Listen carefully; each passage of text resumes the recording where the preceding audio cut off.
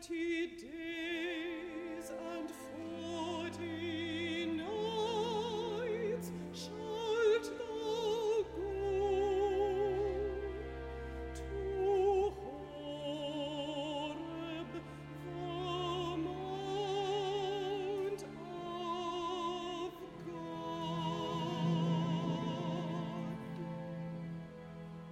O Lord, I have labored in vain. I have spent my strength for naught. Oh, that thou wouldst rend the heavens,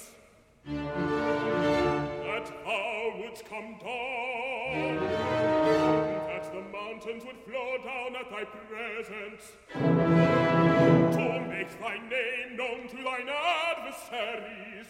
Through the wonders of thy works. O Lord, why hast thou made me to err from thy ways, and hardened their hearts, that they do not fear thee?